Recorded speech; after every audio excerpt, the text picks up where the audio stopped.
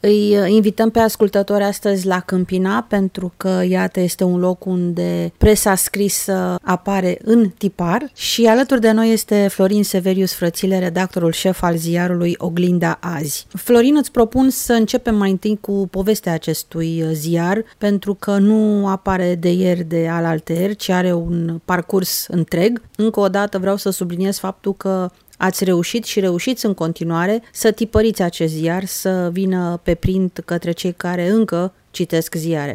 Acum 23 de ani am început acest proiect. A fost de fapt o continuare și mă refer la proiectul Oglinda de Azi. A fost o continuare a activității noastre publicistice, care a început de fapt prin anii 92 cu o publicație locală numită Public. Am continuat cu o colaborare cu Trustul Intact, cu jurnalul de Prahova, pentru câțiva ani, după care am încheiat această colaborare și am început proiectul Oglinda de Azi, care există și în momentul de față. V-ați încăpățânat și ați reușit să mergeți înainte cu acest tip de jurnalism, cu ziarul, cel mai important din punctul meu de vedere, și reușiți și ajungeți către toți cei care doresc să afle nu doar știri, nu doar opinii, dar tot ce înseamnă de la A la Z bucătăria unui ziar. Da, cu mare greutate, cel puțin în ultima perioadă, în ultimii ani, reușim cu greu să mai ținem steagul sus, cum se spune, pentru că costurile sunt enorme, cel puțin în ultimele luni au ajuns și cu 200% mai mari decât au fost altă dată. Este o mare plăcere de-a noastră de a susține în continuare atât cât se va mai putea ediția tipărită a ziarului. Îmi place să fac acest lucru, îmi place să simt mirosul cernelii tipografice. Eu sper să reușiți să mergeți înainte. Într-adevăr, partea financiară lovește foarte tare, însă atunci când merg în oraș sau când merg în țară și văd cum oamenii încă se duc la chioșcurile de ziare sau alții sunt supărați că au dispărut chioșcurile de ziare, înseamnă că lumea, omul încă își dorește.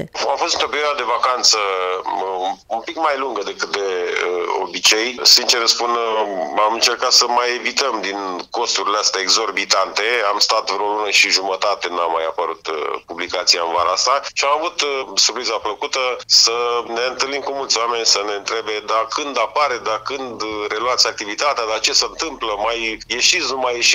O chestie care mi-a plăcut și uite, un motiv în plus să mergem mai departe. N-ar fi imposibil, probabil că cei care ar putea să ajute financiar ar trebui poate să îi asculte pe acești oameni, că nu sunt puțini, sunt mulți și așa cum spuneam, am fost surprinsă de cei care sunt supărați că au dispărut chioșcurile de ziare. Așadar, piață pentru ziarul tipărit încă există, dorință de a fi citit încă există, chiar dacă trăim într-un secol al digitalului, chiar dacă toată lumea are telefoane performante, nu toți sunt atât de apropiați de a le folosi pentru a citi un ziar. Așa este. Aici trebuie adăugat și faptul că noi în această perioadă, de fapt nu chiar de mai multă vreme, dezvoltăm și partea de online, ediția online a publicației, dezvoltăm și partea de video cu podcasturi, filmări, emisiuni și încercăm să susținem într-un fel sau altul tiparul la ziar și sub forma aceasta. Este important ca o astfel de apariție să poată fi în toate mediile, să apară și pe print, să fie și pe partea de online. Asta înseamnă că vă adresați tuturor celor care își doresc să citească, tuturor vârstelor, de la mic la mare. Suntem în secolul 21, podcastul e la modă, bineînțeles că trebuie mers și pe online, dar probabil că a educa cititorul către a citi o știre reală trebuie pe toate planurile, și digital, și online, și pe print. Da, e greu să facem față tuturor acestor demersuri pentru că, în primul și în primul rând, este vorba de resursa financiară și aici, care, după cum bine știi, este din ce în ce mai mică, în plan local cel puțin. Paranteză, am văzut că la nivel național partidele cheltuiesc milioane de euro pentru mass media, dar în plan local lucrurile s-au cu totul altfel. E complicat, e destul de complicat, dar în același timp și foarte frumos. Avem, cum spuneam, o ofertă aproape completă mediatică aici în zona noastră. Ediția tipărită Oglinda de azi, dacă nu mă înșel și sper să nu greșesc, ar mai fi decât o singură publicație în Prahova care mai apare în format tipărit. În rest, nu prea mai există ziar tipărit în județul nostru. Și ce păcat, pentru că de multe ori presa locală e de calitate mult mai bună decât, să spunem, presa din capitală, decât anumite ziare sau reviste care ies pe plan național. Întotdeauna am găsit ceva deosebit în ziarele locale. Nu știu de ce este acest fenomen, poate oamenii, profesioniștii de acolo sunt mult mai serioși, poate și dorința de a arăta că locul de unde provin este important să ducă la acest lucru. Încă o dată, am senzația că de multe ori presa locală e de mult mai bună calitate.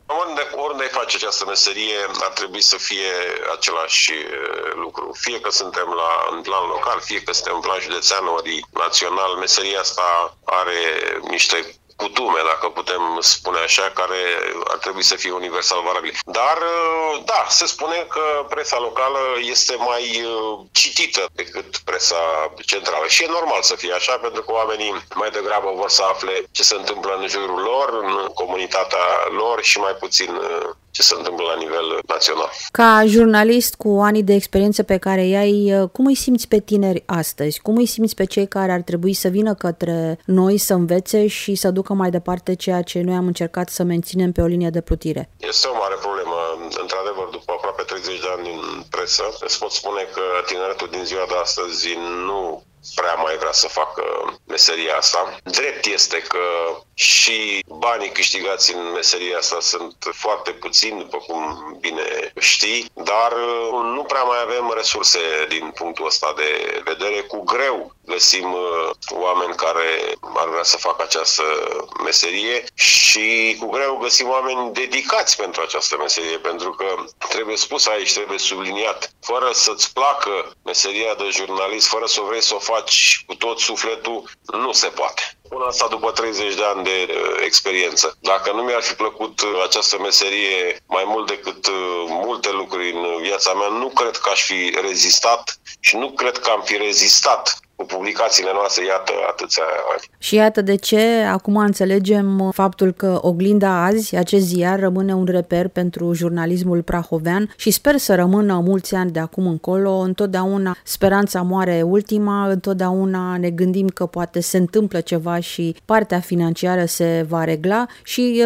astfel și echipa să reziste și poate să reușiți, așa cum și eu încerc în tot demersul meu, să găsim tineri pasionați și să plece ei mai departe și așa vă doresc și vouă, pentru că sunteți o echipă, rezistați și ne bucurați cu ziarul pe print. Eu tot subliniez acest lucru pe print pentru că parcă e altfel atunci când îl citești pe o bancă în parc, acasă dimineața la cafea, poate sunt de modă veche. Nu este de modă veche, cu siguranță este altfel, este un cu totul alt sentiment să răsfoiești un ziar și o carte, bineînțeles, Mădălina.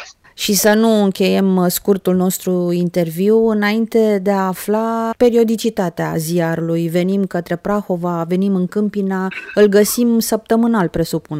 Îl găsiți săptămânal, iar la începuturi a fost chiar cotidian. A fost o mare provocare pentru noi, dar am renunțat pentru că nu puteam face față. În ziua de azi el este săptămânal. Să sperăm că va rămâne săptămânal, pentru că am spus mai devreme, costurile sunt exorbitante și chiar mă gândeam zilele astea cum să fac să țin totuși în picioare barca asta. Mă gândeam chiar la apărea cu ziarul odată la 2 săptămâni, dar cred că nu voi face asta, cred că voi rămâne în continuare săptămânal. Eu așa vă doresc și doresc întregii echipe și sper să avem și alte subiecte de povestit, chiar pe scurt sau dacă nu dezbateri, alături de oamenii pe care îi știi pasionați de jurnalism în jurul tău. Îți mulțumesc și sper să ne mai auzim. Cu mare drag, de subliniat că și în provincie aici la noi sunt foarte multe subiecte interesante și cred că lumea la nivel național ar trebui să le cunoască și pe acestea. Mulțumesc foarte frumos, Mădălina, pentru